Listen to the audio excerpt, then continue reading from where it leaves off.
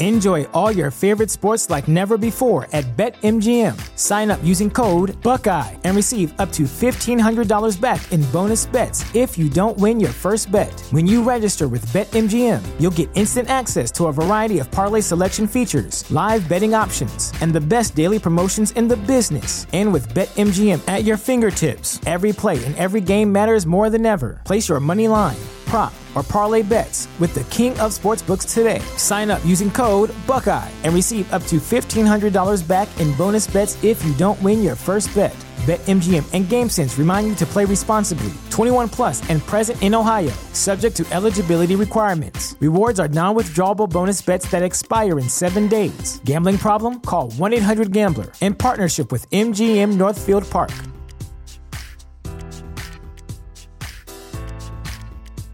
At Parker, our purpose is simple.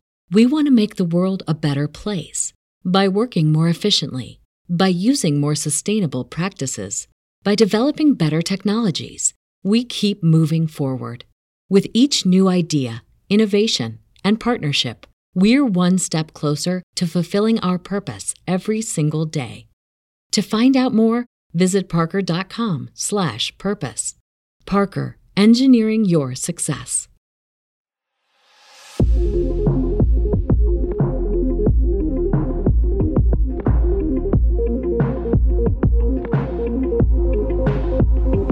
Welcome back, everybody, to another Basement Binge episode, especially as we continue through Nolan November. You saw the title of the episode, The Dark Knight Rises, the conclusion of The Dark Knight, the Batman trilogy for Christopher Nolan.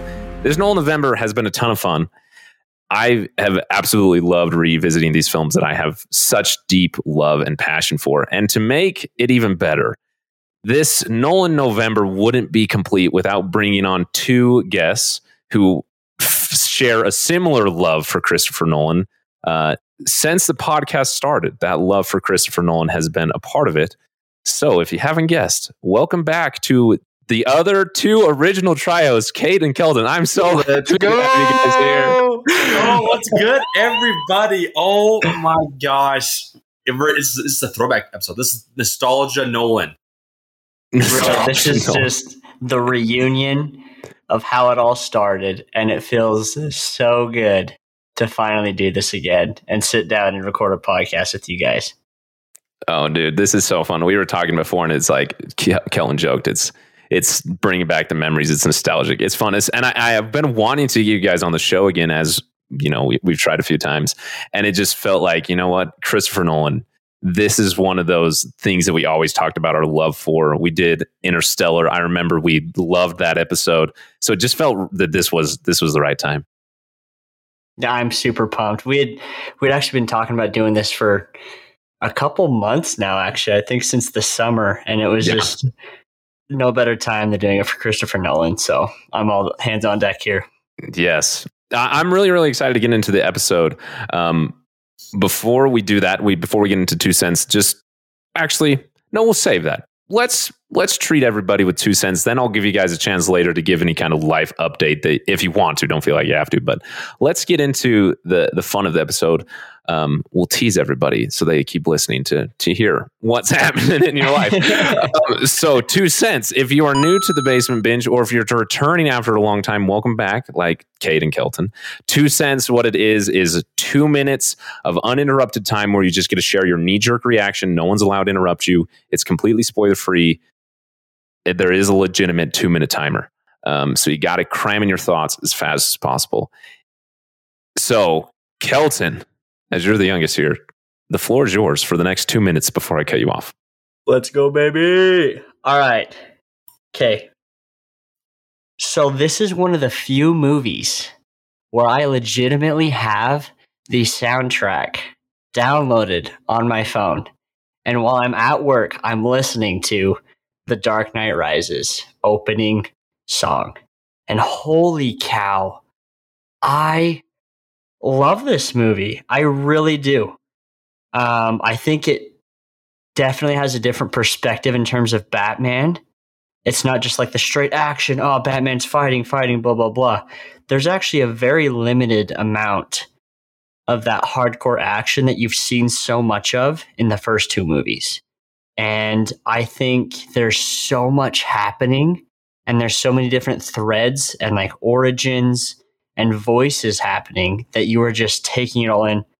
And I've seen this movie probably 8 times. And this time watching it, I had a completely new like revelation. And it was so cool to sit back and watch this movie where it totally plays big on the undertones of a movie that you don't normally pay attention to. Like, I was able to see this perspective of Batman and Commissioner Gordon through a completely different lens, and just understanding like their love for Gotham and everything they've done for that city, and just how it all ties together so well to have a villain come in with like such a hatred for Gotham, like Bane, and just to have them go at it. And the soundtrack plays in so well. Like I said, this is one of the few movies where I have the songs on my iPhone and I listen to them regularly at work. So I love this movie. I think it's better than the first one. Not as good as the second, because the second's the GOAT, but I absolutely love this movie and I would definitely recommend it. Wow, you legitimately landed at 1 minute and 59 seconds. It was impressive. Dude, old habits die hard. Okay. Well, I'm going to let Kade go next. I'll say my thoughts for last because it's just fun to hear your guys' thoughts again. So take it away, Kade.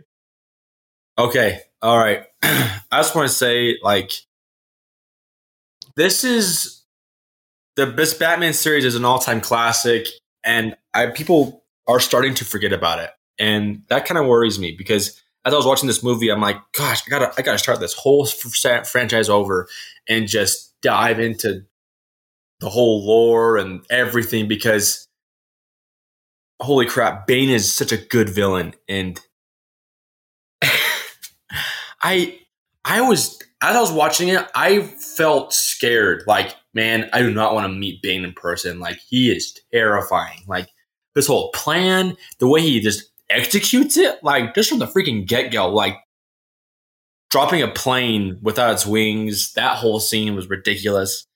But I wanted to challenge myself when I watched this movie to find like the details in it, because I've seen this movie so many times, like Kelton, and enjoy the overall main story, but I wanted to find some details, like people's expressions throughout the movie, and also like people's what they say, especially Alfred, Michael Caine, because he has retired from acting, and that was wow.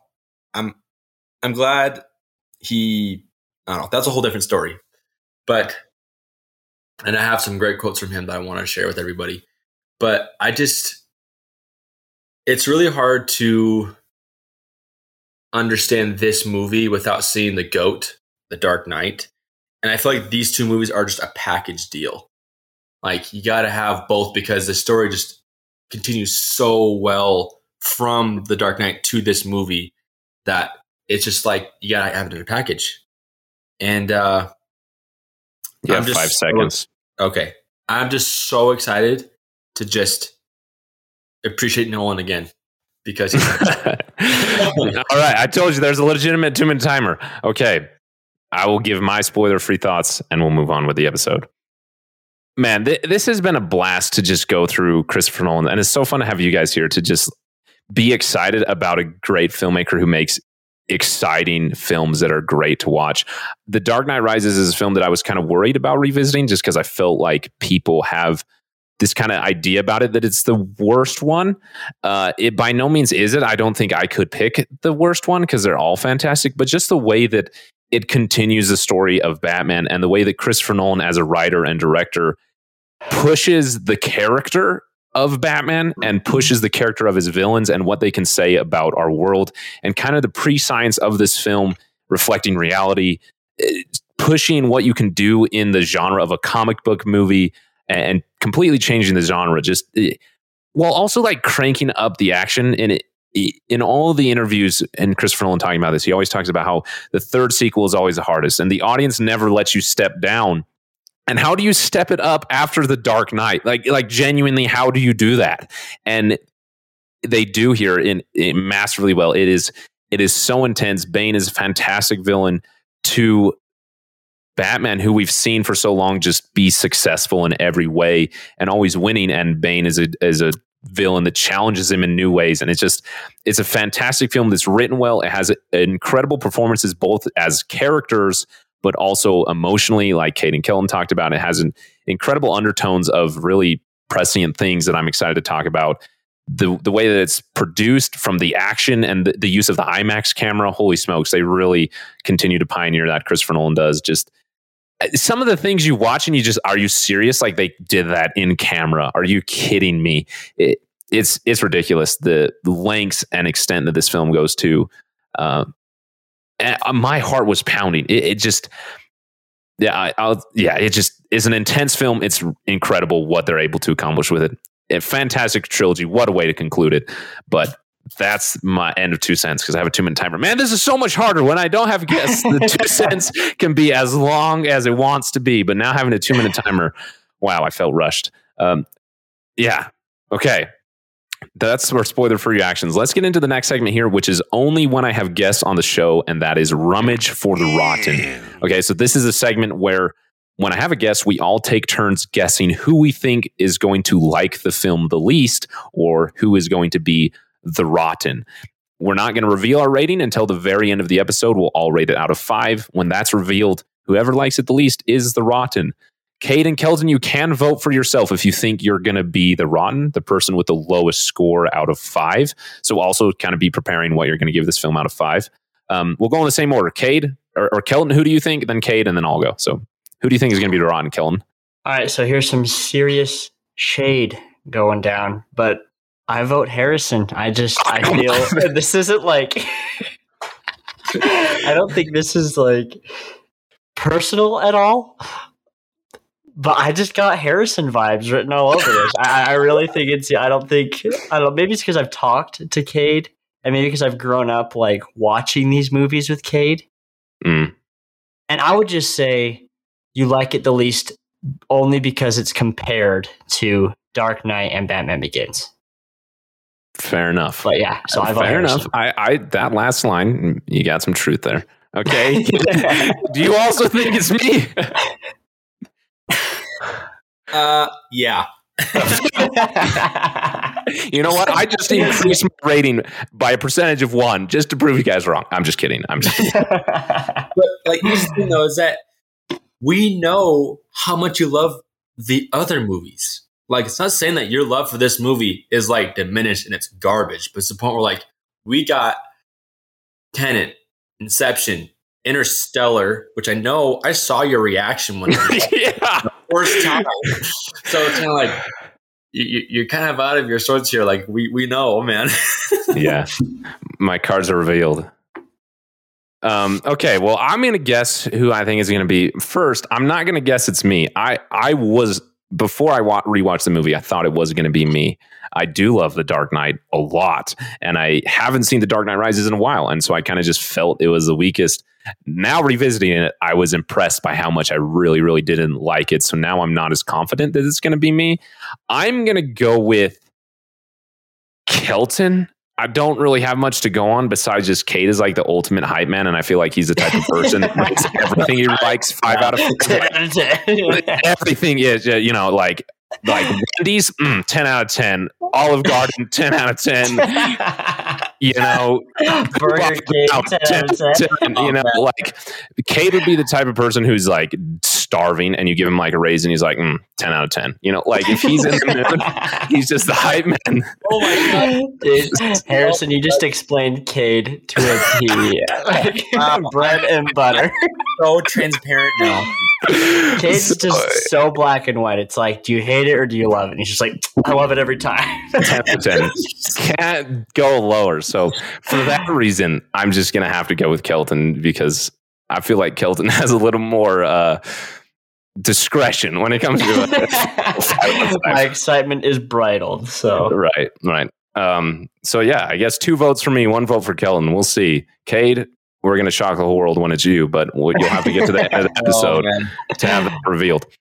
Okay, so before we get into the rest of the episode, before we get into the spoilers, I want to, if you guys want, don't feel obligated to give kind of any update about your life that you want to share on the podcast again. Don't feel like you have to, but you guys have been gone for a while. You were like the original, you are the original tri-host. So longtime listeners might be interested in what's happening.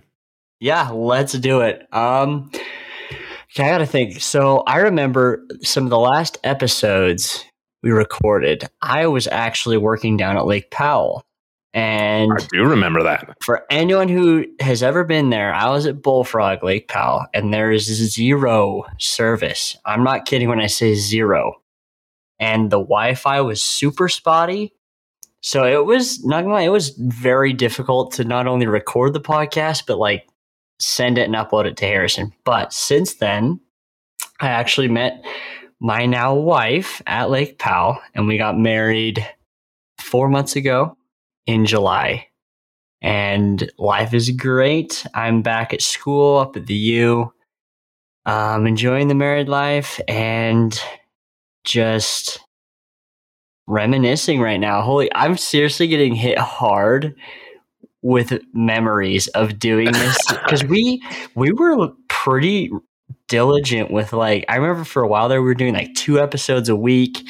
Oh, it was a ton. We binged the entire MCU in the span of like a month or something, I swear. And we were just we were hanging out, having a good time, always eating Taco Bell, getting to Wendy's, and it was good. And so it seems crazy to think that it's been over a year now. Because I remember way back when talking to Harrison while we mowed lawns.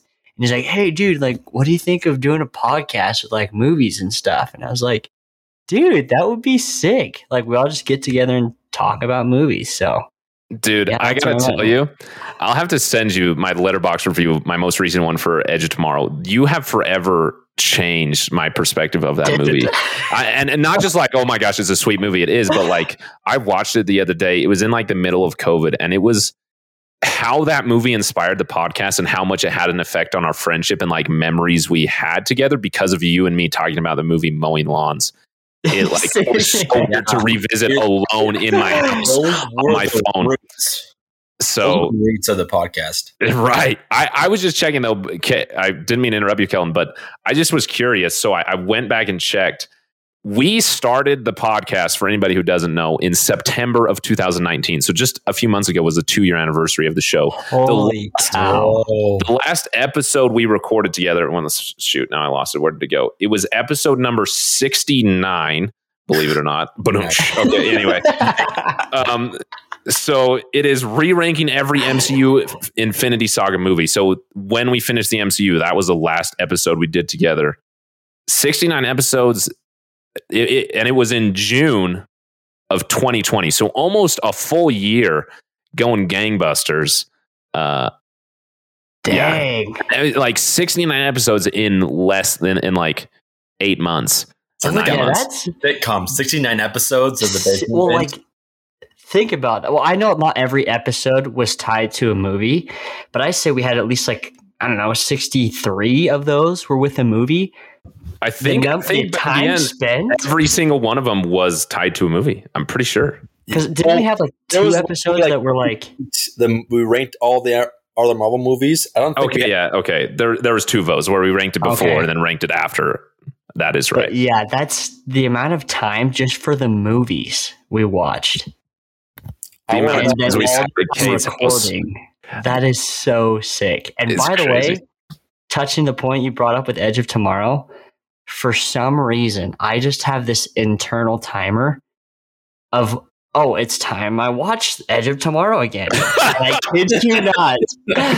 That timer ticked a little closer last week. I actually looked at the cover and I was like, am I feeling it yet? I wasn't last week. Dude, that timer's getting real close because talking about it makes me hyped. I got to watch that again. Dude, I'll have to send you the review that I wrote on it. Audience and everyone who's going to listen to this after, I can guarantee Kelton's watching that movie after this. Probably for lunch. By the time this episode is live, Kelton has watched it. Dude, I don't know. There's something in me that I just like connected spiritually with that movie. And I wouldn't say like it's my absolute number 1 favorite movie of all time. It's definitely my top 10. But man, it's so crazy that it just, I don't know. It's crazy. And you bringing it up makes me so happy that like I at least helped someone appreciate it as much as I do. Dude, I'm texting this to you right now because it was like emotional to write this. It may not be coming back to it, but anyway. Yeah, Edge of Tomorrow. How do we start talking about that? I don't know. But yeah, Kade, did you want to do a little update or something? Sorry, say that again. You want to do a little update on your life? Oh my gosh, people, my life has changed in so many ways. People, like, let me get the elephant in the room just right now. I am a dad. DAD, dad. I have a daughter right now, and she is the joy in this world. Like, insert white Nikes and khaki shorts. No, you know how much I've been resisting that, right? Kid needs to go mow a lawn somewhere. I go to therapy every week to resist buying Reeboks at Costco. At Costco. I'm starting to get this urge, like, if I find a discount, yo, I gotta tell somebody about it. Coupon that stuff, bro. I can't tell you how much I love being a dad. Like, I almost want to point out, like, the nerves and like the fear and the frustration and the you being exhausted, not being able to sleep, and just like the confusion you feel as a father. Like, let me tell you what, that's real. Like, it is real. It, like, those like thoughts, like, what am I going to do? Like, you're going to have those moments where you're going to have a baby in your arms crying and you don't know what to do. Like, that's going to happen. Like, it happens with everybody. But let me tell you this. When you see them smile, when you see them grab hold of a toy for the first time, eat solid food for the first time, smile, laugh for the first time, dude, all those like struggles, just like, I don't care that they happen or will happen. Like, that smile right there makes everything worth it. I just forget about like my struggles for the day. It's just like, boom, I'm happy again. It's great. And so, like, my daughter has just been like part of my life, and it's been like every day where that's really basically all I do is take care of her. But like, I'm starting to slowly crawl toward being able to work in the profession that I've been going to school for I don't know how many years. Like, I'm not saying that I knew what I wanted to do when I first started school when I was like, in kindergarten, but I'm telling you, like, think about how many years you've been in school, kindergarten, all the way through high school, and then going to college. If those who have gone to college, like, those are another 4 years onto that. Like, so many years going to school, sitting at a desk and writing down something, taking a test or an exam. And then I'm at the point where I am on the edge of that, about to jump off into like the workplace. And that is such a weird feeling. I don't think anybody talks about that enough. So that being said, I'm in my internship right now, and I've been learning a ton, trying to figure out how to be an actual professional. I really want to buy a house, and it's so hard to Well, I went from 0 to 60. I'm trying to be a professional, and I want to buy a house. like, I just love the idea of having a house and like a backyard. I can like throw on my grill and like roast some solid burgers for my kids, and talk about the stock market. I don't know. We'll get there when we get there. But like, it's just, I'm in this point where like I'm on the edge of massive change. There's like me having my daughter, and then I'm on the edge of massive change to not being done with school completely and just working, coming home 9 to 5 or whatever my schedule will be. But it's just, I have a lot of anticipation every time I wake up in the morning, of just like excitement, because I'm on the verge of something so exciting. That is exciting for me, man. Yeah. That's my life so far. Yeah. So now if you missed the other two tryouts, that's what they've been doing.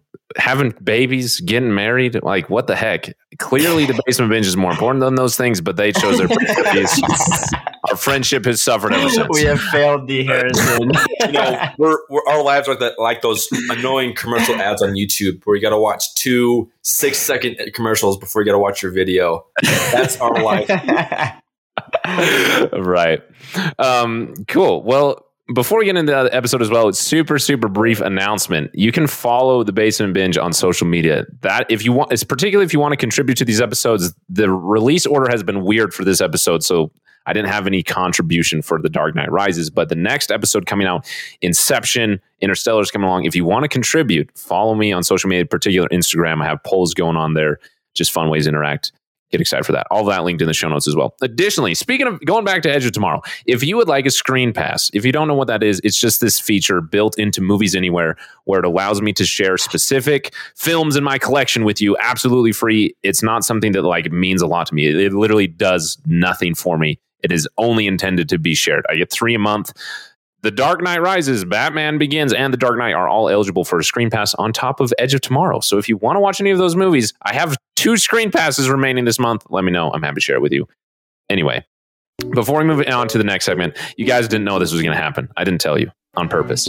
Every time I have a guest on the show, and although you guys aren't kind of guests, I'm still going to do it. I love to pick your guys' brains and ask you questions about movies you're unprepared for. So, are you ready?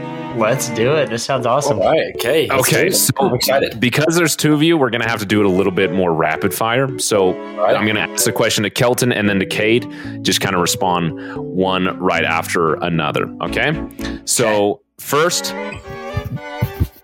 the first question for you: favorite director? Who's going first? Is it me or is it with Kelton? Kelton and then Kade. So just you can rattle them off as fast as you can think of it. Favorite director, Kelton. Tied with Christopher Nolan and Taika Waititi. Okay. Kade. Christopher Nolan. We're a bunch of homers, dude. Okay. All right. Follow up to that. Favorite genre of film? Oh man. Suspense for me. Thriller. Okay. Favorite film within your favorite genre? Quiet Place. The first or second one? My genre too? Sorry, what? Yeah. Is Quiet Place in my genre too? Yeah, it would be both, but first or second, Kellen? First. Have you seen the second one? Yes. Okay, I was going to say, if you're a fan of the thrillers and you haven't seen the second one, oh my gosh, that movie will put you on the edge of your seat. I feel like the first one's more horror and the second one's more thriller, but they're both so good. Okay, anyway. Kate, what is your favorite film within your favorite genre? Oh my gosh, I don't want to say that. I'm also Quiet Place, because that's it's so good. Okay. Fair enough. I forgot to say the same. Okay. Well, I forgot to ask this for the last question. Hold on. Or what? I'll either I Am Legend. I remember that episode. Okay. I forgot to ask this question in response to the last question. Favorite movie from your favorite director?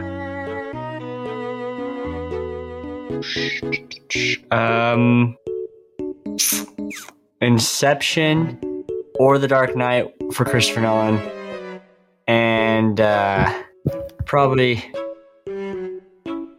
Thor Ragnarok. Yeah, Taika Waititi. Yeah, he did that one, right? He did, yeah. Okay, dude, yeah, probably. If Thor you haven't Ragnarok. already, you got to check out What We Do in the Shadows. Taika Waititi. It is so funny. Such a good film. Really? Okay, Yes. I'll write that down. Yeah, What We Do in the Shadows. On it. All right, Kade, favorite film from Christopher Nolan? This is weird for me, but my all-time favorite was Toppled. My all-time favorite from Nolan was Inception. It was just my OG, you know? And it was toppled by Tenet. Dude, I have so many positive things to say about Tenet. Wow. I did not know that. That's crazy. All right. Okay, super quick. Favorite actor, favorite actress? Tom Hardy. And favorite actress? Ooh. Come back to me on that one. My mind just went blank. Okay. Kade? Say that question again. You kind of broke up. Favorite actor, favorite actress? Oh, Dang, actor is so hard. I'm stuck between Christopher Nolan and Samuel Jackson. Christopher Nolan is not an actor. Sorry, my bad. I meant to say Christian Bale? Leonardo DiCaprio. Wow. Christopher Nolan, same person. Oh yeah. Sorry, I had a lot of thoughts. And what's your favorite actress? Actress. I'm stuck at that one. Oh, it's so hard. First, while you think about it, I'm gonna say, for me, while you think about it, I'm gonna say Emily Blunt. And Good choice. that's just, I mean, I said the two movies, why? But Edge of Tomorrow and Quiet Place, she is phenomenal. Yes. Okay, do you have a favorite actress that you can think of or mention? Oh, I can't. Cool. No worries. Wait. Let me look up. All right, give me like 27 seconds. I'll look it up. I'm gonna count. I'm just kidding.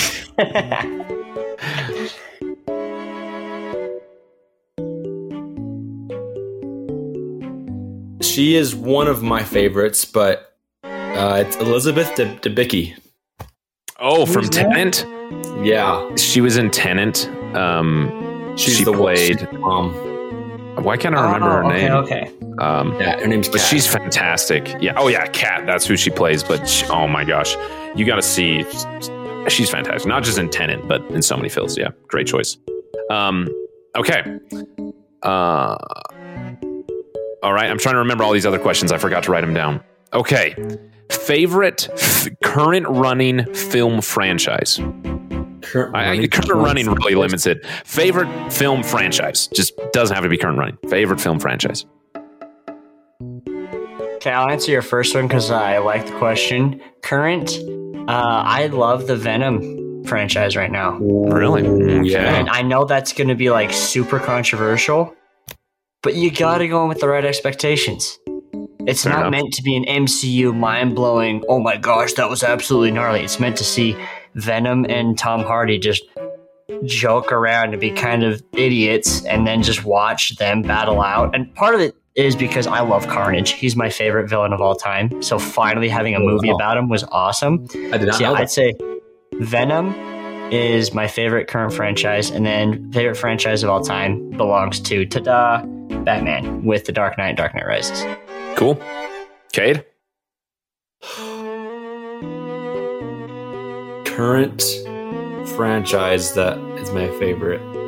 Oh shoot, Dune gets a little honorable mention. Oh, Dune. That has I'm in so love much with that. potential for me. I'm going to be honest with you. That has so much potential for me. Okay, current franchise. Can I say this? Can I say the Spider-Man franchise? Sure. I want to go with the Spider-Man franchise. Like that. Oh, I just want to point out our very first recording, our first podcast Episode ever. Spider-Verse. That was our first ever. Like, I still watch that, and so good. I'd say the Spider-Man franchise for sure is my favorite current one. The one that is no longer current is Jason Bourne. Okay. Oh, yeah, that's good. All right. Okay. Next question here for you. Oh, I just forgot it. Hold on. Give me half a second to remember. All right. Recommend the listeners a movie that you think they haven't seen before. Say that again?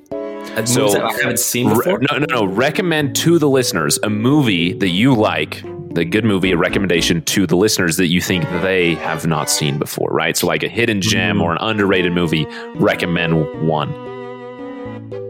All right, here's a good one.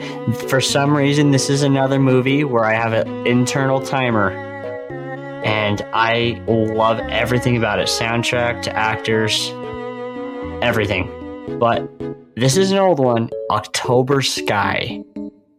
Oh. This one we have on VHS at my parents' house, and I pop that sucker in usually every fall/winter Christmas time. And man, it's such a good. It has Mike Gyllenhaal in it, or sorry, not Mike, Jake Gyllenhaal in it. Really good. He's definitely young, but it's just an amazing film that talks about like dreams of just a teenage kid and what he does to like fight for it and pursue it, even though his own family or his own town might be completely against it. It'll make you feel good, and it's really cool, and the soundtrack's amazing. So October Sky, go check it out. All right, Kade? Yeah. Movie that people have not seen yet. How We First Met with Adam Devine. Gotta tell you, like, I know it's a rom-com, but hear me out here. Like, it's just they like casted Adam Devine. By the way, he's one of my favorite comic actors, to be honest. They hired Adam Devine and they said, "All right, have fun," and he freaking rocked that movie. I love it. It's it's the only rom-com that I've seen multiple times. It's just I gotta get to myself some Adam Devine, man. It's hilarious. I definitely recommend that one. Okay, you would be surprised by that one. Great recommendations. Okay, I have 5 more questions for you. The next one is, name a movie that surprised you the most. Like, that after seeing it, you were just surprised by that. Be in a good way, in a bad way. Just however you feel you can answer that question. A movie that really surprised you. For example, I would say Edge of Tomorrow. I was not expecting that movie to be that good. I was surprised by it for many reasons. If you don't know, just go listen to that episode. It's a really good episode, I promise.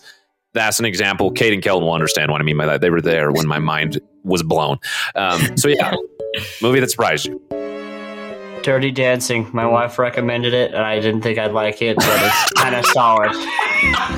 What? Straight up. She'd always talk to me. I was like, all right, Dirty Dancing is probably some musical weird thing. Actually kind of solid, not going to lie. Okay. I was not expecting that. Kade?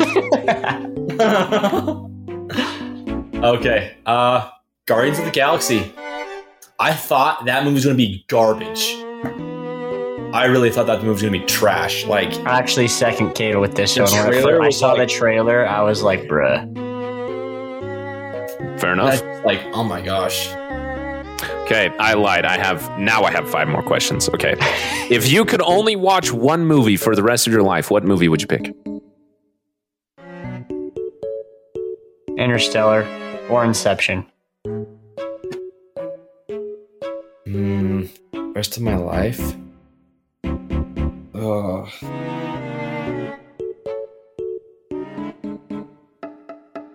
Tenet? Okay. I mean, that's on my mind right now. It's like my all-time favorite, but like, I don't blame you. That's a great film to rewatch. Actually, Sandlot. Okay. Yeah. That's a good pick. All right.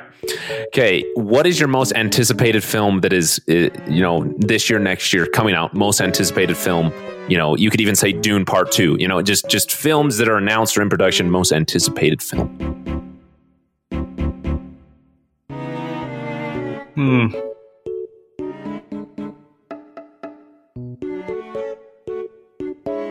I'm just gonna say Dune because that was the most recent one I saw, and I am really excited for that one. Like, it's making me want to read the book because I want to know what's happening. Dude, it's so good. All right, Kade, most anticipated film. I have a tie. It was No Time to Die. Have you seen that? Have you seen that?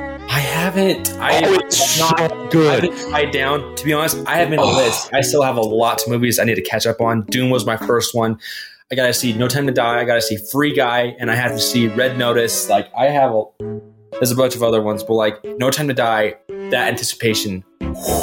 I love Daniel Craig as James Bond. The other one that's tied with it is A Quiet Place Part 3. Okay. In respect to No Time to Die, it comes to premium video on demand rental this Friday, so you can watch it at home if you want. But it is. I saw it twice in theaters. I was so blown away by it. Probably one of my all-time favorite films. Just it is so good. I love No Time to Die. So I'm glad you mentioned that. Okay. If you could have any role on a movie set, director, producer, gaffer, boom mic holder, the person who drives a golf cart, like literally any role on a movie set, what would it be? Actor. That's an obvious one. I call dibs on the witty line. guy where he literally gets 1 or 2 lines. And for example, I know it's for The Dark Knight Rises, but this doesn't spoil anything. There's a part where he says, like, oh boy, you're in for a show tonight or something. I just want to be that guy who has like 2 funny lines and you never see him for the rest of the film. I would be happy. I thought the one you were going to point out, because you always pointed him out, was in the Guardians of the Galaxy, both of them, James Gunn's brother, Sean Gunn, who plays that one guy, that one Ravager. And I thought that was who you were going to mention. Anyway. Yeah. Kade, what would your movie role? The question is, what movie role? Or just any role on a movie set, in a movie, in the production status, writer, director, producer, boom mic holder, the person who hits the slap board, which is, I think, is like camera assistant 2 or something like that, the golf cart driver, the person who caters, assistant to Mr. whoever, that like you see in the credits, VFX artist, I don't know, just any person involved in the production of a film. What would you pick? Stuntman. That's 100% stuntman, because you have this like one-on-one relationship with an actor, and you also just get to know them on a personal, like, one-to-one level where there's no cameras, there's no like paparazzi. It's just like just you and him, and you're just chatting, you're just talking or whatever, and be able to watch them act, just to witness history within film, like a fly on the wall, man. Great picks from both of you. Okay, last 2 questions here. Actually, really quick, I changed mine to Sean Gunn, which you were saying. Like, I looked him up. 100%, that is the entire vibe of what I want to be in a movie. Just like that random dude. He's just kind of like, he's like someone who looks like he's a part of the movie, but he's also kind of there, and it's like, how did he get here? He doesn't even know. It doesn't even look like he's acting. He's just kind of chilling. But dude, he's so funny. Okay, great picks. All right, last 2 questions. You have to answer like quickly, okay? You can't think about it, just off the top of your head. All right? Kelton and then Kade, favorite movie. You have to pick one. Inception. Kade? Inception. Great picks. Great fitting for the month as well. Okay, last question, and then we'll get on from this serious sidetrack. Why? This is more open-ended question. Why do you love movies? I'd say it's the same reason why I love books, or I used to love books. I do now because movies give me that feeling I had when I read books when I was a kid. It takes you to an experience where you can completely live a fantasy, real sci-fi, thriller, suspense, action, whatever. You get to experience just like a complete different perspective for like 2 hours. And it's so cool to just dive into new worlds and have crazy feelings, react to different things.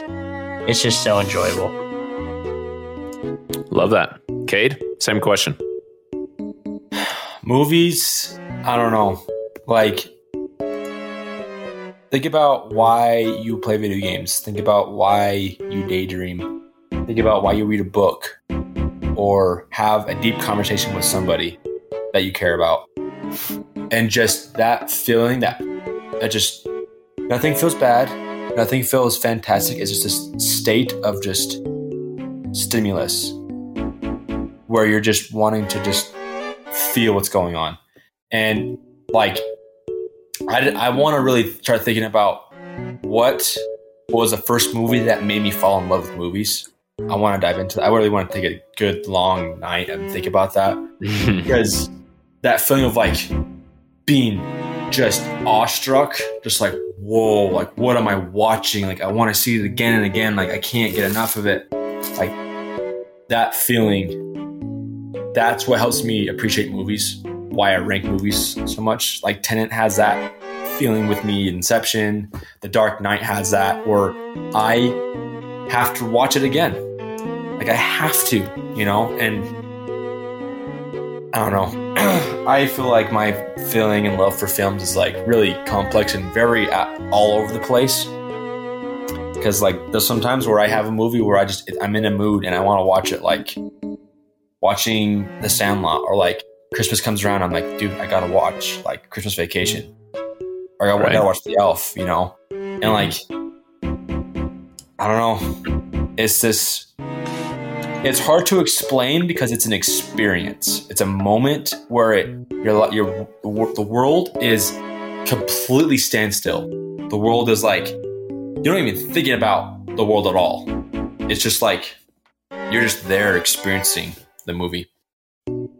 Great answer. I'm actually writing down something you said because I felt like you explained something that's been in my head that I've never had the words to. So thank you both. Okay. No problem. Sorry, just writing this down. All right. And then to be fair, but also very controlled fair, is there a question that you would like to ask me? Out of the numerous questions I fired at you, is there any one that you want to fire back at me? You both can pick one. You don't have to, but... I'm going to go with the last one. Why do you watch movies? Oh, dang it. I was hoping you wouldn't. This is such a hard question to answer. I don't know. There was a point in life where I just became obsessed with them, and I always loved watching them. I grew up rewatching DVDs and quoting them like crazy with my brother. I think it was just like a level of escapism and enjoyment that so many people love. But then I just began to be really moved by them.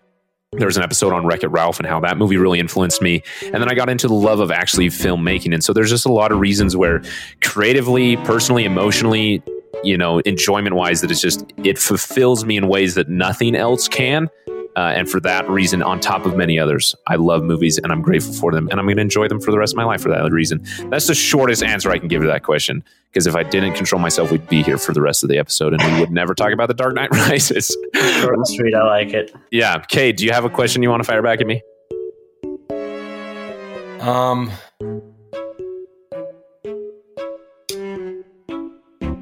want to know what movie relates to you the most. What movie relates to me the most? Speaks to you? Like, what's like your life story in a movie? What is it? I'm just so curious. Oh man, that is hard. Hold on. You know what? I'm going to have to go with Spirited Away.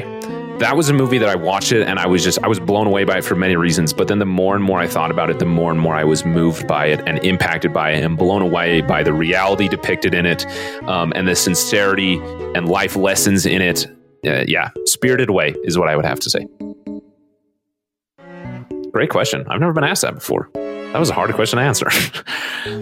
Okay. Well, we've got no other questions. That was a serious sidetrack. If you're still here, I hope you enjoyed that. If you have a question, let us know. Contact me on social media. If it's for Kade or Kelton, or you can even email me if you're into emails. All that's linked in the show notes. If you have one for Kade and Kelton, just tell me and I will ask them and then I will let you know as soon as I get the answer. Anyway, let's move on to the next segment here. Let's get into the spoilers. Pick your poison. This is a rating scale that has existed since the dawn of the Basement Binge, and it is all based on how we would interact with the film after watching it. How bingeable is this movie here at the Basement Binge? While we will rate this out of 5 reels at the end, this is the Basement Binge rating scale. Out of 4 options, would you never watch it again? That's very self-explanatory. Above that, would you stream it? Which means it's on a service you're already paying for and you're just kind of looking for something to watch. You're browsing through Netflix or whatever, and it's there. You'd be willing to click on it. Above that is to rent it. In the right circumstances, you'd be willing to pay a few dollars. Redbox, Apple, video on demand service. Watch it. In the right circumstance, pay a few dollars. Top of the list, you see where this is going. Buy it, be it digital or Blu-ray. Own it. Drop the dough. Watch as many times as you can. Kade, we'll start with you. What is your poison? Say you got to buy it, man. Like, The Dark Knight is the GOAT. It is one of the greatest movies of all time. But it's an incomplete Think about it. It's incomplete. This movie, The Dark Knight Rises, is what is the closure of The Dark Knight. And so I say it's a buy because of that reason. All right. Kelton? No surprise, it's a buy for me. And I'm going to say not just I would buy the trilogy, Batman Begins, Dark Knight, and Dark Knight Rises, just to have the trilogy. But even if this movie was a standalone movie, I would buy it because I enjoy it that much. I ditto everything that they just said. One thing that I want to add as well is in buying it, I specifically would go and buy the Blu-ray, the 4K Blu-ray, because it gives you the IMAX experience, which I'm a huge fan of anyway. I always am just a huge fan of Blu-rays. But super side note, I was really, really busy. And so I watched like half of the movie on my TV with the Blu-ray where it has the switching IMAX ratios, aspect ratios. And then I had to watch the second half on my phone. And I missed the IMAX aspect ratio. I was like, oh my gosh, it lacks the punch that IMAX can deliver that just feels massive. So that, for all the other reasons they already expressed, I would want to own it so that when I would rewatch it, because this is definitely a movie I will rewatch, I would get the full-on assault of visual portrayal that this movie has. So yeah, buy it. Come on, we're talking about The Dark Knight Rises. Were you expecting anything else? Let's move on to the next segment. Live Up. This is where we talk about expectations going into the film. And is it able to live up to those expectations? In this situation where we've all seen this film before, what is the expectation going back to it? Is it better the first time, or is a rewatch better or worse? Okay. Kade, any thoughts on your expectations? Kind of, with it being a rewatch, what were your expectations going in again? It's more of like I'm looking forward to the things that I like about the movie, and because given whether you love this movie or you hate it, there are flaws in the movie, and that's just part of filmmaking. Is that being able to tell a whole story to the world? Really, that's what a movie is about. People will see the flaws. People will dislike what you create. People will dislike your main plot and your main story, your main lesson you want to get out of it, And so it's the rewatchability on The Dark Knight Rises. It relies so heavily upon The Dark Knight that you gotta.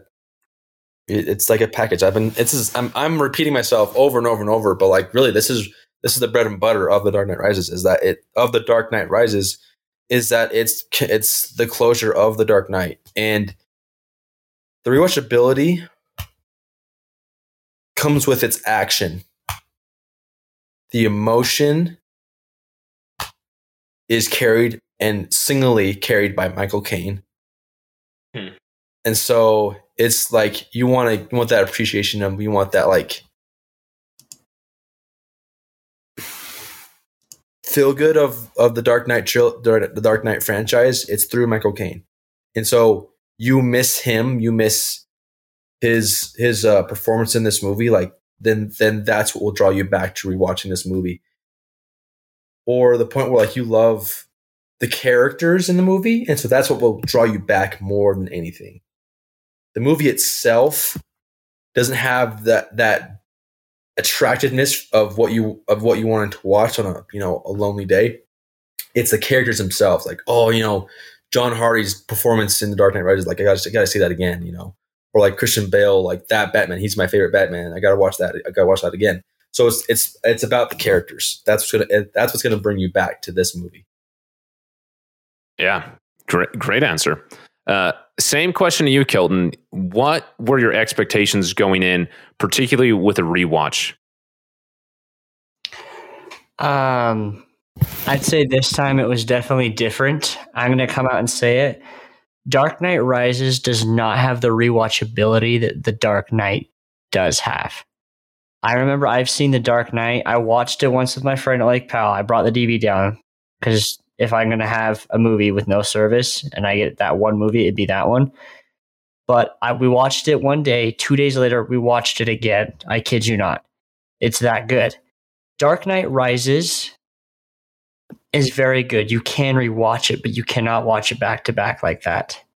And that's why this time I went in, I was definitely trying to understand all the moving parts that's going on, because there's a lot in this one. There's a lot of side story and backstories that happen that if you aren't paying attention will just go right over your head. And especially the group feeling of Commissioner Gordon and Batman, Bruce Wayne, the feeling that they have towards Gotham, especially from the beginning. Like, the lies and deceits they made.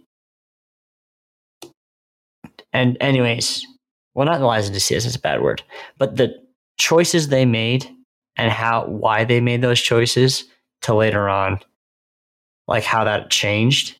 But I think the expectations, you cannot have them big like The Dark Knight. You can't beat that movie. But I still had good expectations because I knew it had good actors in it, but also it was going to be Batman, directed by Christopher Nolan, and I was going to really enjoy it.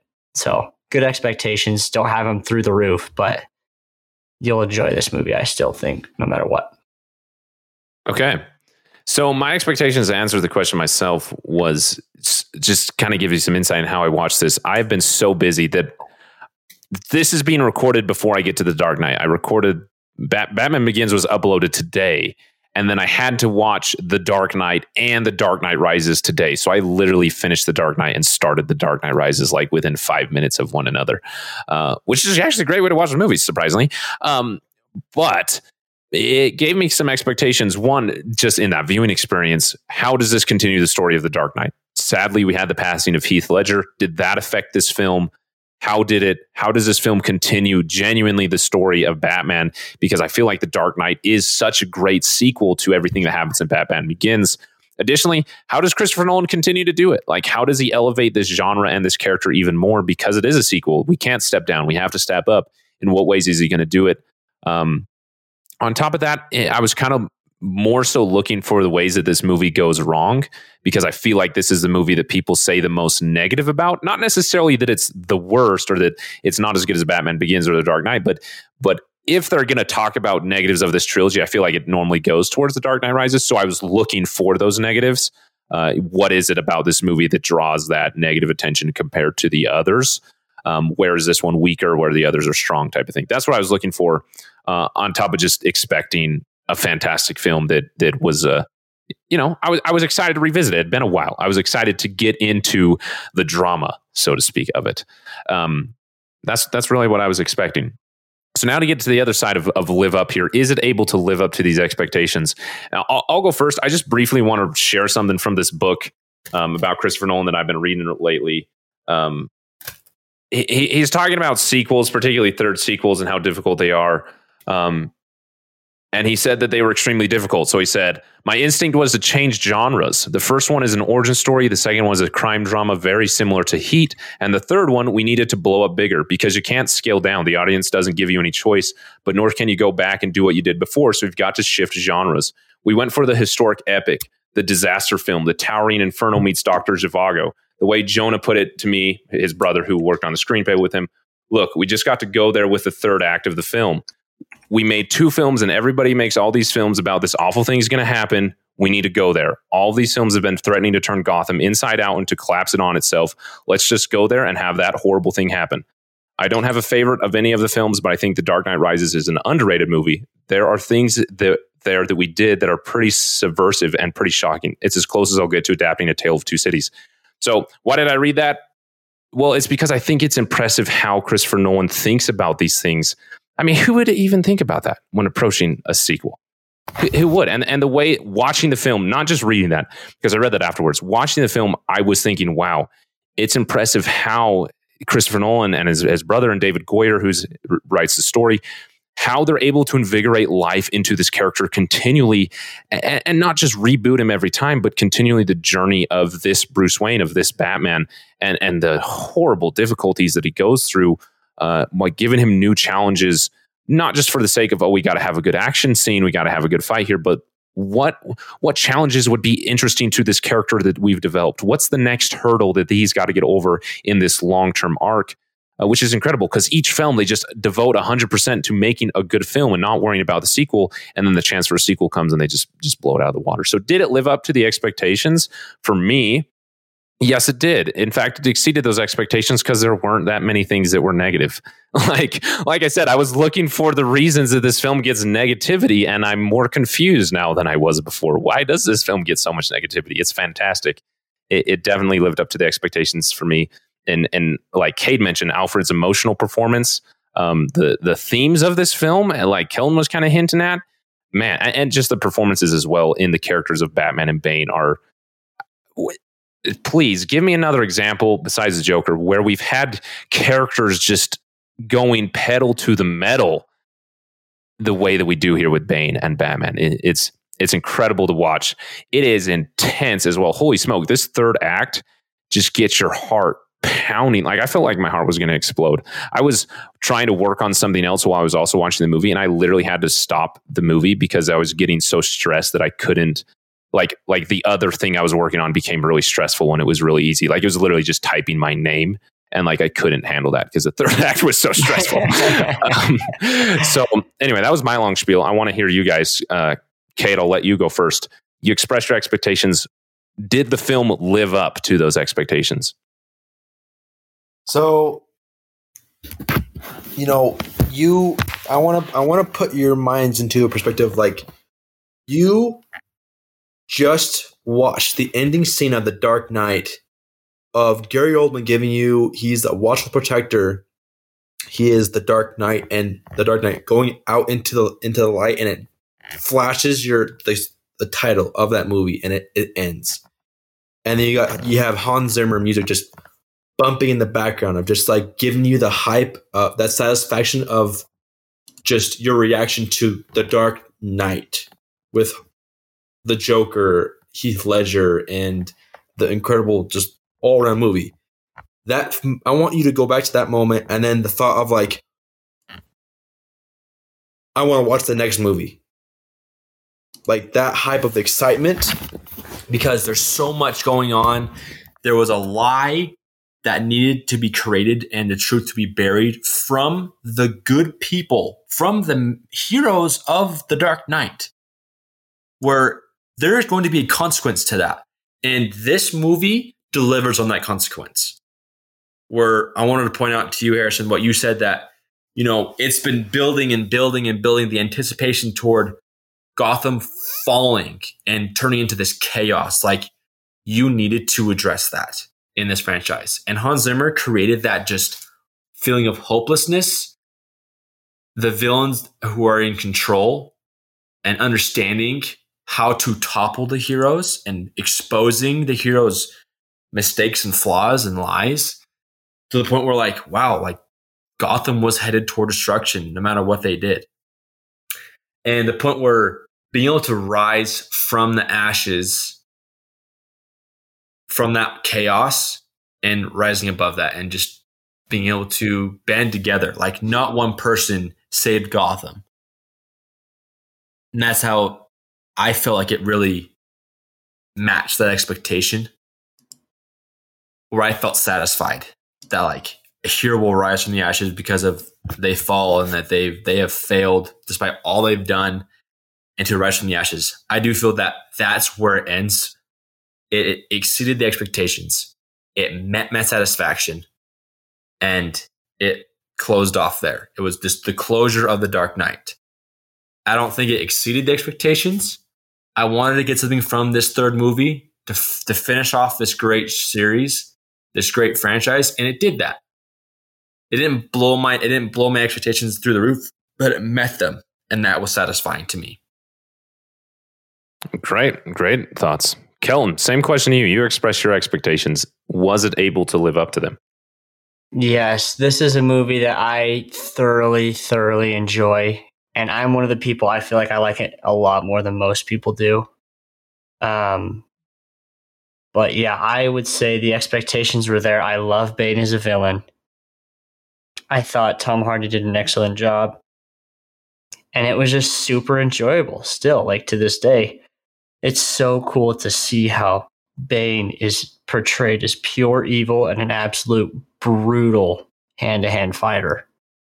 And it makes it so cool to watch. And his whole attitude. I'd say this movie, one of the reasons I love it is because I love Bane. Every scene we see Bane, that typical, his hand is like up right underneath his chin, and he's like grabbing his chest plate thing. Holy crap. Like, what a bad A, dude. How can you watch that and not be like awestruck by how just the confidence and just like the menacing attitude that Bane has when approaching anything in the movie? it's just really cool to watch. I don't care what people say. That's some good film right there. And it's just awesome. I think he's portrayed very well. And yes, I think this movie definitely, even now, exceeded my expectations. Partly because I feel like I had a big aha moment watching it. But yes, I was still blown away by this movie, even after watching it so many times like I have. Yeah, I mean, like I said at the beginning, I was going in almost expecting flaws. And while they are there, I'm not going to say that this film was perfect. I was blown away by how well this film works, that even in those flaws, this film is just still exceptional, that those highs are so great that it's really easy to just gloss over those flaws. And you're only really thinking about them in retrospect. So I think it's fantastic. So kind of anything else that you guys want to add on to this segment about living up the kind of the film's expectations or its legacy, those types of things? I think I'm good. Yeah, I'm good. Okay. All right. Let's get into the next segment here. Binge points. These are Easter eggs, details, trivia, behind the scenes, anything else that you want to mention that may not fit in any other segment. Just fun things to mention about the film. I'll start with one that's really, really simple. First off, that stock exchange chase, some of the best action we've seen put to film. That is just one of my favorite action sequences ever. But I love the way that Christopher Nolan is the type of person to pay attention to details. Bane leaves the stock exchange as the sun is setting. They go under the bridge into this tunnel-like thing as the sun is setting. They come out the other side and it's dark. Like, who would think about that? The details about the progression of light, and of course how it lends into the darkness and the Dark Knight coming back in the darkness, but just the level of care in something like that, in how it affects your story, how it progresses the story, and then progresses the tension, and what it leads to this ridiculous chase with the police, just, literally hundreds of police officers chasing Batman. Fun binge point that just the details in there. But some others, I'll give you guys the floor. Yeah, I have one that I really like. So when I really like action or thriller movies is because there's like chills during certain scenes. And this movie, I could tell you, like probably even talking about it, I will always feel chills for during this certain scene. But this time, the very first time I felt chills. So we know Batman is like retired. He's gone.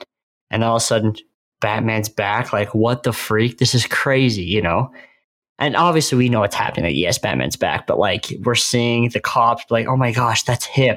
That's him. And, like, the news report, oh, is Batman back? Is he returning?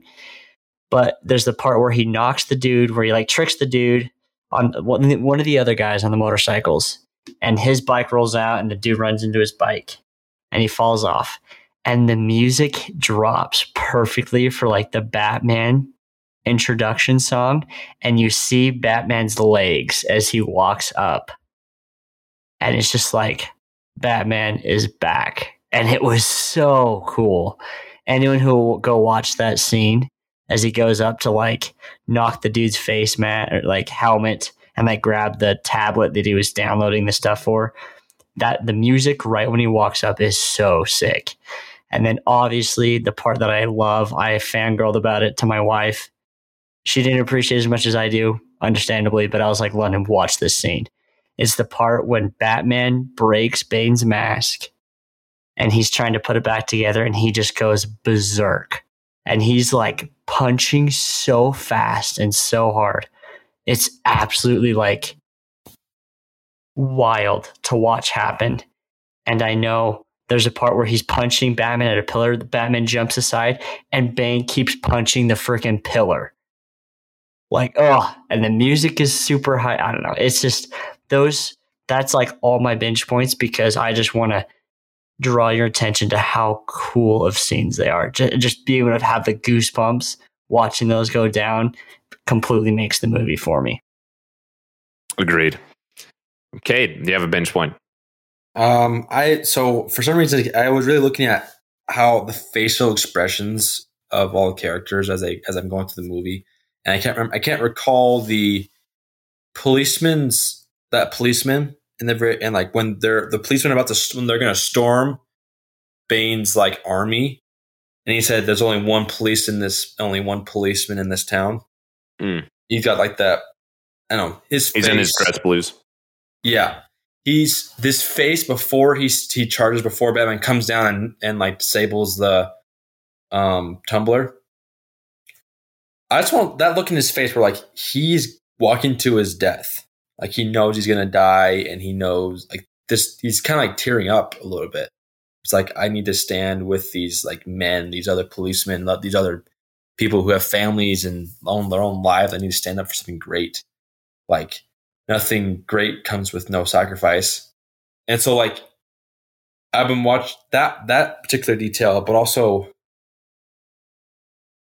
when Bane finally breaks his character from being this like gentleman / mercenary, where he stares at Batman and he's saying, I broke you.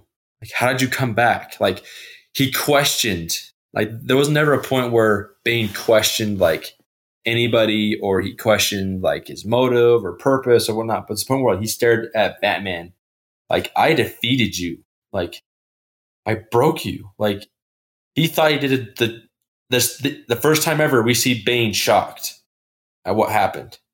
And so, like,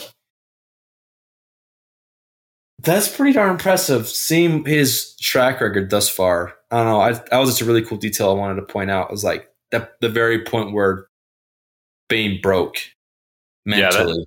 Yeah, that is a sweet scene. And my next point kind of follows up with that the way that Tom Hardy is able to act with almost his entire face covered, like just his eyes and a bald head, and the emotion that he's able to portray, just the same way that Christian Bale is able to portray, this is going to sound weird, intense emotion with his mouth and his teeth. I don't know why specifically his teeth, but there's something about the way that he acts as Batman.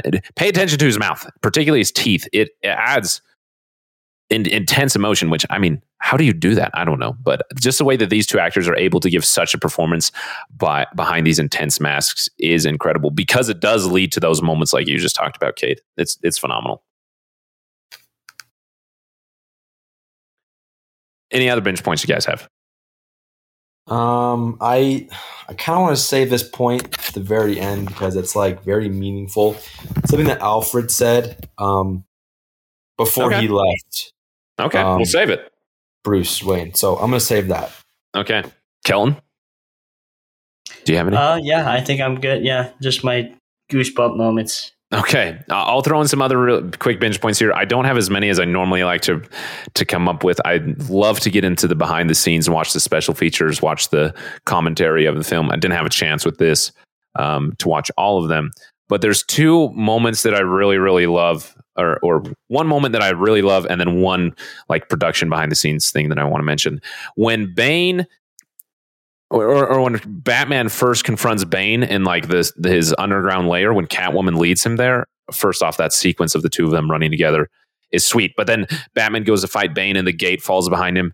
When they're walking on the steel grating of the walkways, Bane's footsteps are really loud and really heavy, while Batman's footsteps are really quiet. It was obviously done through sound effects, but really shows the idea of like the brute force and like weight behind Bane, and the more like stealthy, lighter approach of Batman between the two. And it's phenomenal that they just let that long fight scene play out with absolutely no score. Like, it is just brutal in so many ways. I love that scene. I thought that was a sweet detail that to add in there with the footsteps. As far as the production bench point that I have here, so that scene with the plane, the opening scene, obviously we know it was filmed in camera, but it's incredible to look at the extent of what was filmed in camera.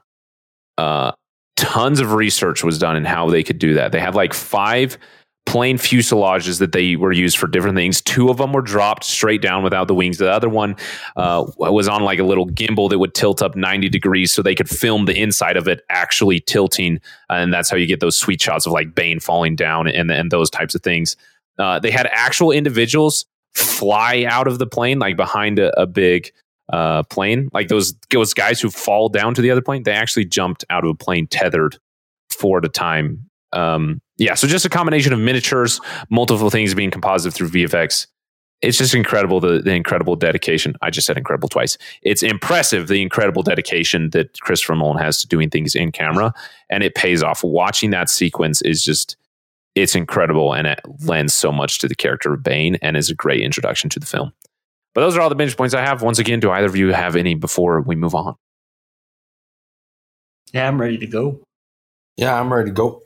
Okay, let's move on to our second and last segment here, least and likes. This is where I talk about our least favorite scene and our favorite scene. We will start with our least favorite scene. Kade, do you have a least favorite scene that you want to mention? Bruce Wayne and Miranda's love scene. It's just lame. Lame all around, man. Like, it's just, I just kind of like, okay, let's get this scene out of the way and, move on to something a little more worthwhile. Okay. Kelton, least favorite scene. Yes. The whole power up vibe of Catwoman and Batman fighting together to get to Bane.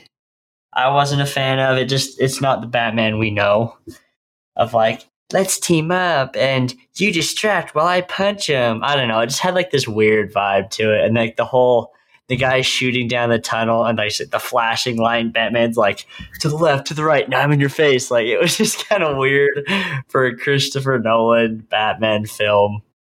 It just felt kind of like, wait, what? Like, because these movies are super serious, and then all of a sudden we get like this let's work together vibe. It was just kind of strange. I wasn't a huge fan of that scene. Fair enough. My least favorite scene is towards the end of the film. I'm just not a huge fan of like how close they push things to the limit. Like, no, Batman can't have 2 minutes to fly out of the city. He has to have 1 minute on the bomb.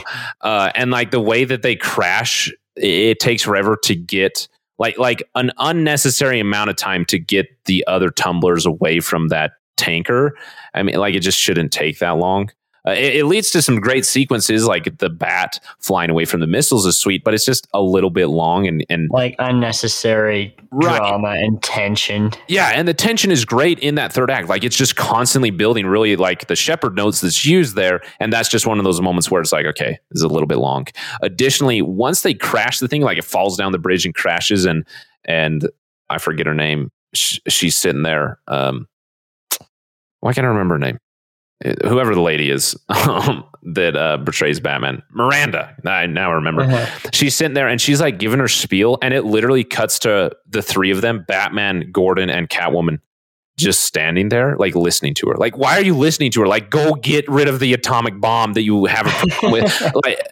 It's just one of those ones. Like, we got to give the bad guy or bad woman their spiel, so to speak, their monologue, and it's just really unnecessary. Like, I can understand maybe Gordon listening, but Batman literally just standing there listening. There is absolutely no reason they should do that. I'll give him lenience for the kiss between Selena Kyle and Bruce. I mean, because that's fair enough. I don't blame you.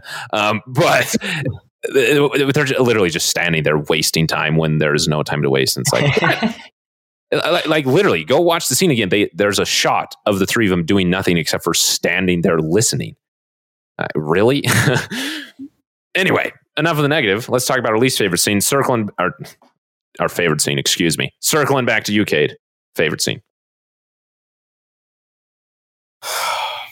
I say this time around, watching this movie, was the altercation between Alfred and Bruce Wayne before Alfred left. Like, that shows I want to highlight that scene, but like, that's the whole point where the conversation between Bruce Wayne and Alfred throughout the movie to the point where he left. Like, that whole point where it shows it brings the whole franchise back into this movie with Alfred's, okay, let me get my mind straight here. Alfred's role in this movie was to bring back the whole franchise into picture as to why he became Batman, as to what Alfred's experiencing while Bruce Wayne is being Batman. Like, it's painful. And like, I never really looked toward that emotional interaction and stuff, that, like that was my favorite scene this time around. And like, it's another thing to say that the action fell flat for me, but it's more of like I saw that in new eyes, and so that was really interesting for me this time. Yeah, great scene. I love that one. I think that one of the problems with this film is that it has the worst dialogue of some of Christopher Nolan's films, but that is one of them where the dialogue is fantastic, and the performance of Michael Caine gets me every time. Kelton, do you have a favorite? Yes, it's when Bruce Wayne finally climbs out of the pit. And because it's a climax of its own, when the journey that Bruce Wayne has with fear and what it means to be afraid, and times when it's okay to be afraid, where it's natural to be afraid, and where he decides to climb without a rope. And I love that doctor, the prison doctor, who you could tell he's like gripping that bar in his cell, and you could see like the anguish and the tension that he feels knowing that Bruce is making the climb without the rope. And just the chant where it means to rise, it's so like invigorating and energizing that like that scene, every time I'm like on the edge of my seat, even though I know Bruce makes the jump, it still is so intense. And I think it's an awesome illustration of Bruce Wayne coming to terms with his fear in like a healthy and safe way, to realize it's okay to be afraid. Just use that to become better. And that's why I like that scene so much. That is a fantastic scene. Man, you guys are taking all the good ones. My favorite scene, I just have to throw in one honorable mention just because I have to, is the way that Alfred really gets excited when Bruce Wayne kind of wakes up again and goes back into the city. He gets excited when Bruce asks about a car. He gets excited when his Lamborghini's taken. When Selena takes his Lamborghini, he calls Alfred to come pick him up, and Bruce climbs into the back seat. And you see this like kind of smirk, like excitement and care for Bruce, like a little bit of teasing. He says, "Just you, sir?" And then he says, "Don't worry, Mr. Wayne. It takes a while to get back in the swing of things," because he doesn't have a girl that gets in with him. I just thought that was awesome. I had to mention that. My favorite scene, though, is hard to pick. Let me go with... Man, you guys make this so hard. Holy moly. Man, and you guys, I don't want to pick, I'm like trying to pick one that you guys didn't, which makes it extra hard.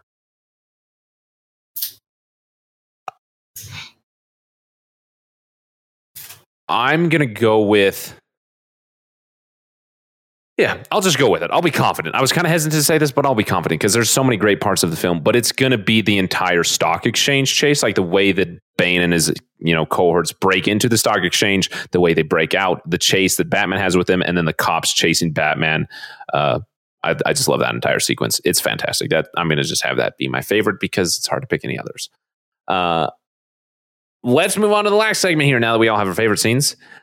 Fall In. We've all kind of been hinting towards it, particularly you guys have when your favorite scenes. Fall In is the part of the podcast where we kind of get our tagline, movies made meaningful, talk about themes, messages, meanings, or takeaways from the film, emotional resonance and importance of the film. Kelton, Kate, I don't want to forget you because I know you had something that you were saving for this, but you've been mentioning something from the beginning about Gordon and Bruce's or Batman's love for Gotham that you wanted to point out. So the floor is yours for that, Kelton. Yeah. So for some reason this time I saw like the willpower and the try until you literally can't mindset come into play with Gordon and Bruce Wayne, where they're literally willing to put everything on the line for this city. And we see when Catwoman is talking to Bruce, like, why? You don't owe them anything. Why are you doing this for them? And Bruce doesn't really give her a solid answer. He's like, I just need to. And I just saw it this time watching this movie, as you saw. And you see it in like Gordon or Commissioner Gordon's letter, like when he talks about the truth about Harvey Dent, but he chooses not to share it And it's like a burden that they have of the truth, but it's a burden that they must carry because of their love for the city of Gotham. And at what cost does it come? You know, obviously we see Batman like is actually like physically broken as well as mentally. And he has to like rebuild his life and like his whole perspective towards life is he's just not Batman. You know, Alfred puts it good. It's like, I hope you're not trying to fail. And I just think it was so cool to watch so much action go down, but at the back of it all, you always feel that presence of these men who are willing to put anything on the line for this city. And I don't know, there's just almost like you know, when you build something and you put so much time into something and you see the finished product, I get that vibe with Commissioner Gordon and Batman with Gotham. And basically that whole structure of like the politics and I don't know.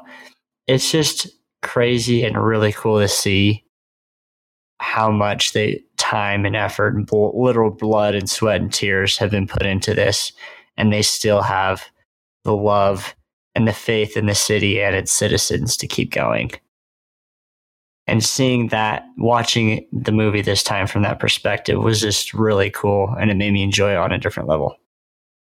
Yeah, I agree. That was something that really stood out to me this time is just the unending dedication that the two of them have to Gotham and the sacrifice that they have to take from the fall of Harvey Dent and the lie that they build, but also that their love for the city burdens them with that lie, meaning that they want to do better. There's this fantastic line when Batman comes back and he has like that ski mask on. He's talking to Gordon in the hospital and he says, "We won." And Gordon replies, "But built on a lie. And now there's evil rising where we tried to bury it." And they clearly want what is best for this city in a very selfless way. And they tried so hard to succeed with a lie, and now they realize for the betterment of the city, we can't anymore. And their devotion to overcome that is on top of everything that Bane and his goons stack against him is incredible. Yeah, you said it so well, Kelton, so I don't know why I drag it on for so long because you said it better than me. But yeah, love that about that. Now, Kate, go ahead with your thing, particularly about, if I get what you're saying right, about Alfred and what you've kind of been saving. Okay. All right. I was really interested in what you guys wanted to say, what your fall in was with this movie. And I'm going to take a very different turn here based on what you guys said about fall in. So I want to read a quote from Alfred said, and about when he was about to leave Bruce Wayne. He said, "Why don't we all stop trying to outsmart the truth and let it have its day?"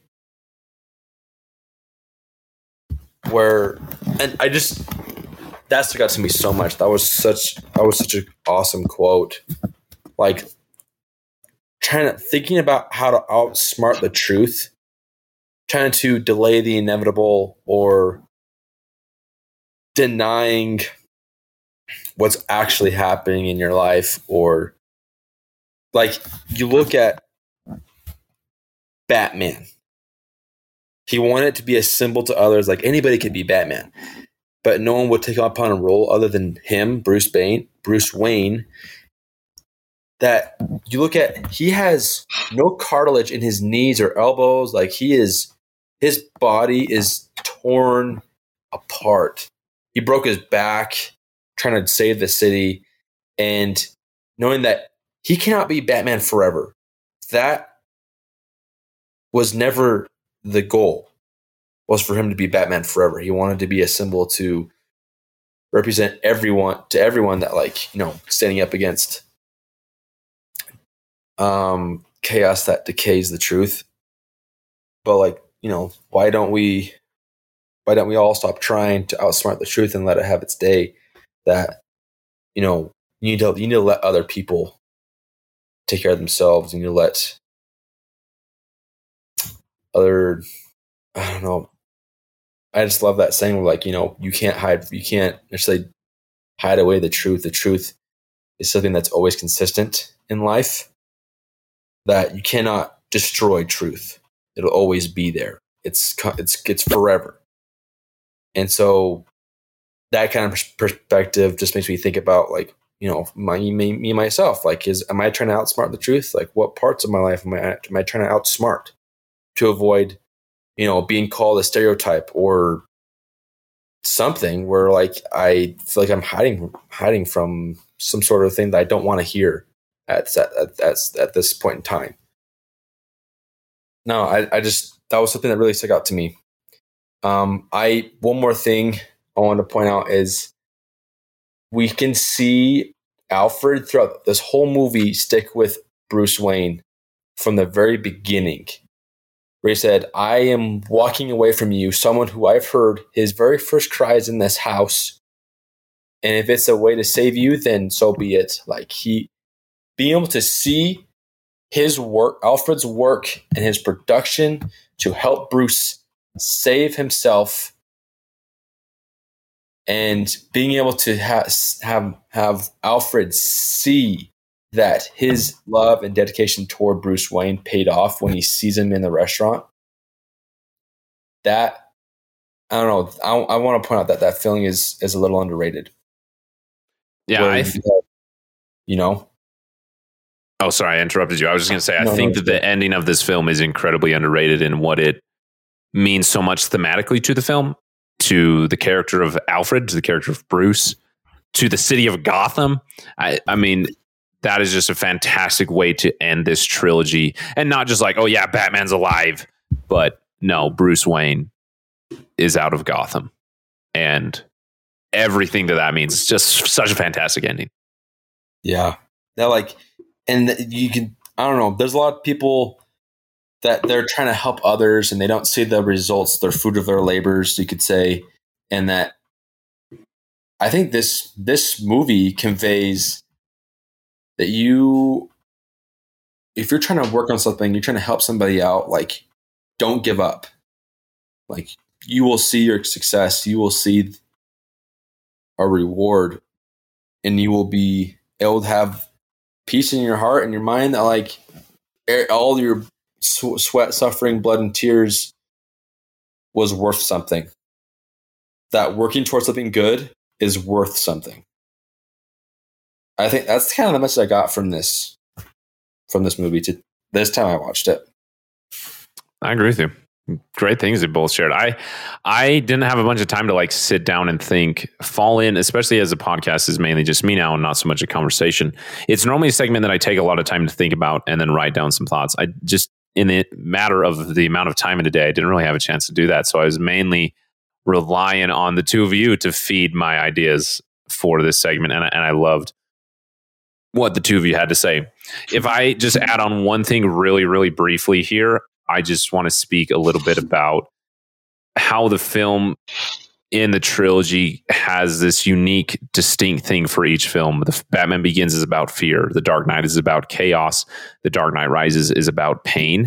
And the way that idea of pain, the motif of pain, continues throughout the entire film in so many ways, particularly in this one conversation between Alfred and Bruce near the beginning.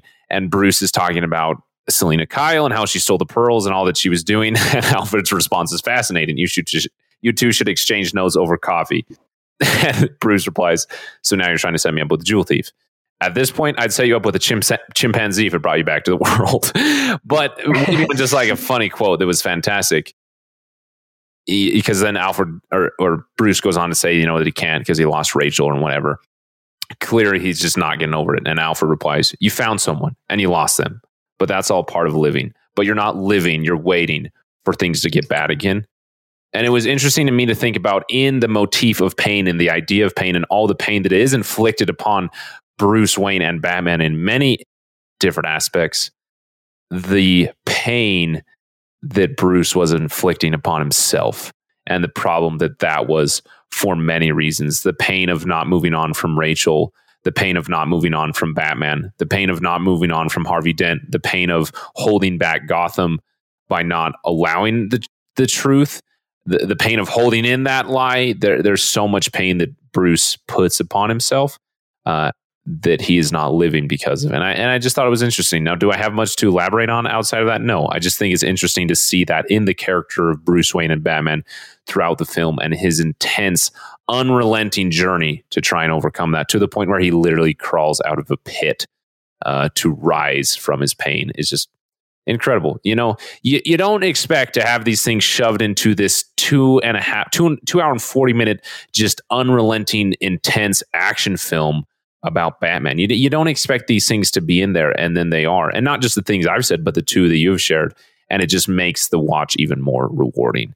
Once again, Christopher Nolan, he's a master. He knows what he's doing, the way that he weaves these things in there with great undertones.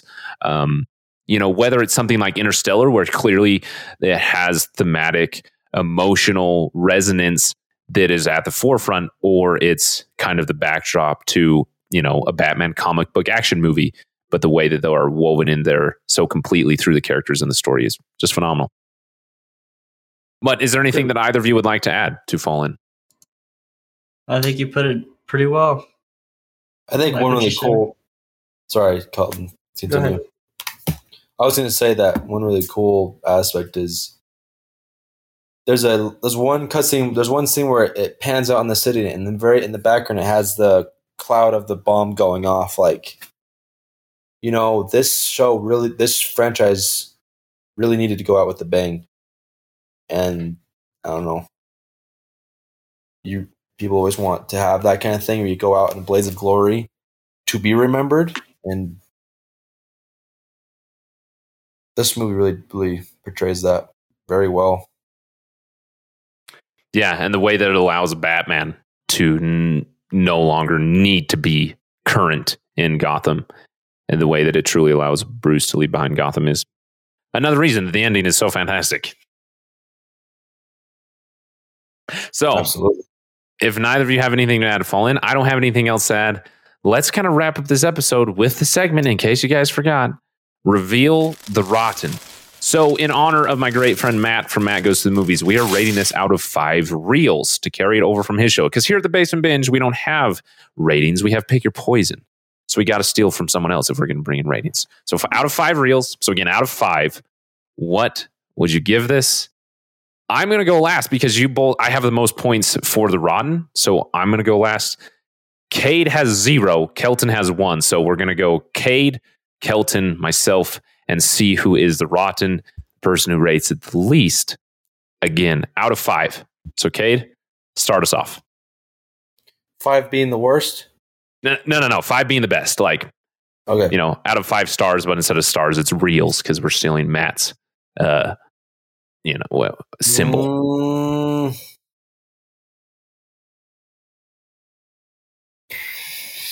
4. That's a very low 4. Okay. 4 out of 5 from Kade, right? Yes. All right. Kelton? This one gets a solid 5. Oh, I was wrong. I was going to give it a 5 out of 5. Yeah, this one deserves it, man. I really like watching this movie, so it gets a 5 from me. All right. Well, I'm just telling you now, Kade is a rotten because I'm giving it a 4.5 out of 5. And that was my rating. We got this completely wrong. I promise I didn't change anything. 4.5 out of 5. It is so close to being a 5 out of 5. But there's just some few moments, you know, like the ones that we mentioned, in addition to some other things about the film where it's just like, I'm taken out of it a little bit. It's not quite to the level that The Dark Knight is. 4.5 out of 5. All right. So, Kade, you're the rotten. I don't know what that means. I don't know. The reason why I gave you that rating is because I'm thinking about all the other movies. You know, like, should I consider that in my rating? I don't know. Don't get me started on the difficulty of choosing things out of 5. Every time I go to review something on Letterboxd, it makes me second guess every single review I've ever put on that stupid app, and it's something that genuinely stresses me out. So don't get me started. Oh, because like that's what I considered that. Is like I'm thinking about the other movies, and it's like, look, it's not 4 is not a bad rating. No, it's not. 2.5 isn't a bad rating. On a scale of 5, 2.5 means average. It means just perfectly okay. Yeah. At least in my book, but I still am to the time. My ratings are, whatever. I'm not going to get into it. It stresses me out too much. Okay, well, thank you for everybody who endured this longer episode from The Dark Knight, that weird tangent that we had kind of in the middle there where we talked about things that had nothing to do with The Dark Knight. It was just so fun to have Kade and Kelton back. In addition, just that's the way it goes when I have guests on the show. So thank you, Kade and Kelton, for being here. This has been a lot of fun to plan. I was so worried it was going to fall through the cracks because I was looking forward to it so much, genuinely, because I haven't talked to you guys in forever. But two, like, holy nostalgia. What a bunch of fun. Seriously, though, thanks, man. It's been a privilege to do this again. And it just, like I said, it brings back all of the memories. And I just got to applaud you, Harrison, because this is a great podcast. Even though I haven't been like recording podcasts with you every week, I still like tune in. I check out social media. I listen to the podcast. And man, it's awesome to really see. Like I could tell, I could see your growth. And how you Thank you. Reviewed movies. I second that. It does bring like an entire new perspective, and it makes me appreciate the movies even more that you've done a review for. So yeah, seriously, man, it's been a pleasure. Well, thank you. That is so nice of you guys. That genuinely means a lot. Like you've brought a taste of professionalism to the Basement Binge now. Like I want to say I want to officially stamp you as a professional film reviewer. Thank you. Give me verified on Rotten Tomatoes, whatever. I'm just kidding. I hate that site, but you're so much better than Rotten Tomatoes because there's a video I found where this guy is like ranting about Rotten Tomatoes and how like if you compare certain ratings of movies to others, it's like you see it's horrible how flawed they are, and I don't see that with you. Like you still, I think you go above and beyond what Rotten Tomatoes ever wanted to do. Thank you. That's very nice of you. You guys are too kind. I really, really do appreciate you joining the show. This has been a blast, and how fitting for Nolan November. I can't believe it. I hope we've talked about it slightly. We haven't talked about it too much, both for the sake of the podcast, but also for the sake of a genuine friendship and invitation. If you guys are able to join me for Tenet, I'd love to have you. That'd be a ton of fun because that was also the episode that we were going to record together that we ended up not, which was the start of me going solo. So it'd be interesting to revisit that like a year later. Yeah, it would be. So hopefully we can make that happen. So speaking of which, this is our 70th episode together. That's true. That's interesting. Yeah. Crazy. I can't believe we've done so many of these. It's fun to do it again. So I can subscribe to the Basement Binge if you want us to get that Tenet episode together. And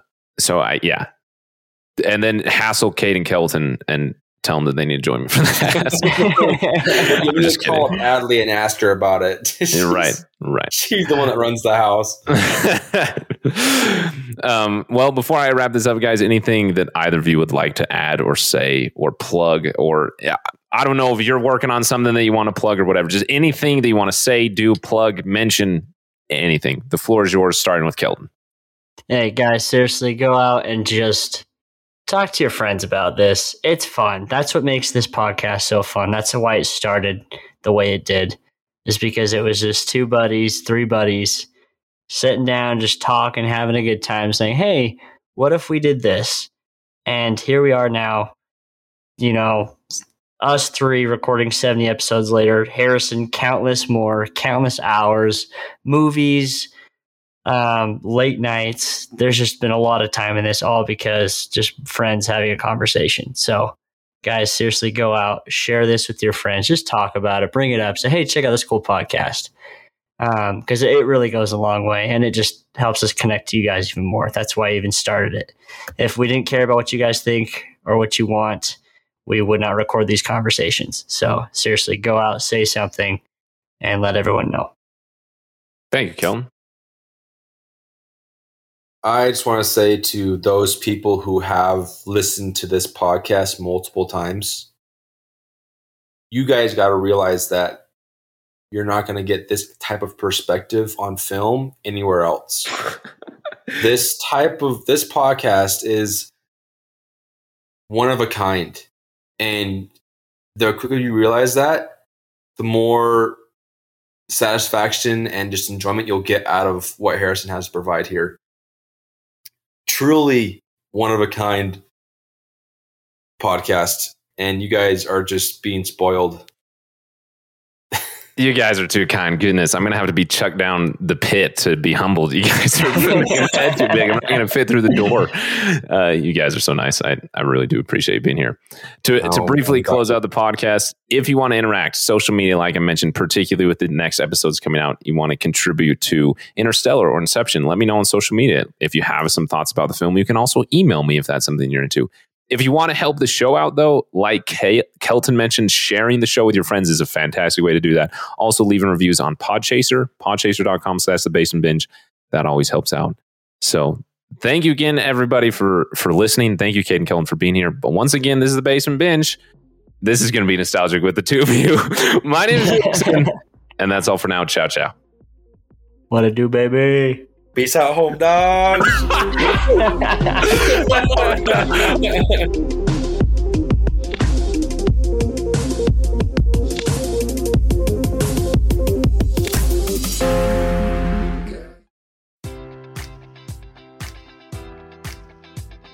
Enjoy all your favorite sports like never before at BetMGM. Sign up using code Buckeye and receive up to $1,500 back in bonus bets if you don't win your first bet. When you register with BetMGM, you'll get instant access to a variety of parlay selection features, live betting options, and the best daily promotions in the business. And with BetMGM at your fingertips, every play and every game matters more than ever. Place your money line, prop, or parlay bets with the king of sportsbooks today. Sign up using code Buckeye and receive up to $1,500 back in bonus bets if you don't win your first bet.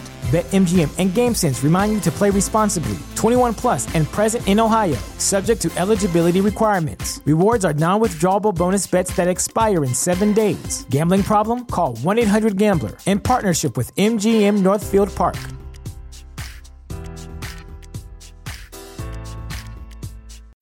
When you need mealtime inspiration, it's worth shopping Kroger, where you'll find over 30,000 mouth-watering choices that excite your inner foodie. And no matter what tasty choice you make, you'll enjoy our everyday low prices, plus extra ways to save, like digital coupons worth over $600 each week. You can also save up to $1 off per gallon at the pump with fuel points. More savings and more inspiring flavors make shopping Kroger worth it every time. Kroger, fresh for everyone. Fuel restrictions apply.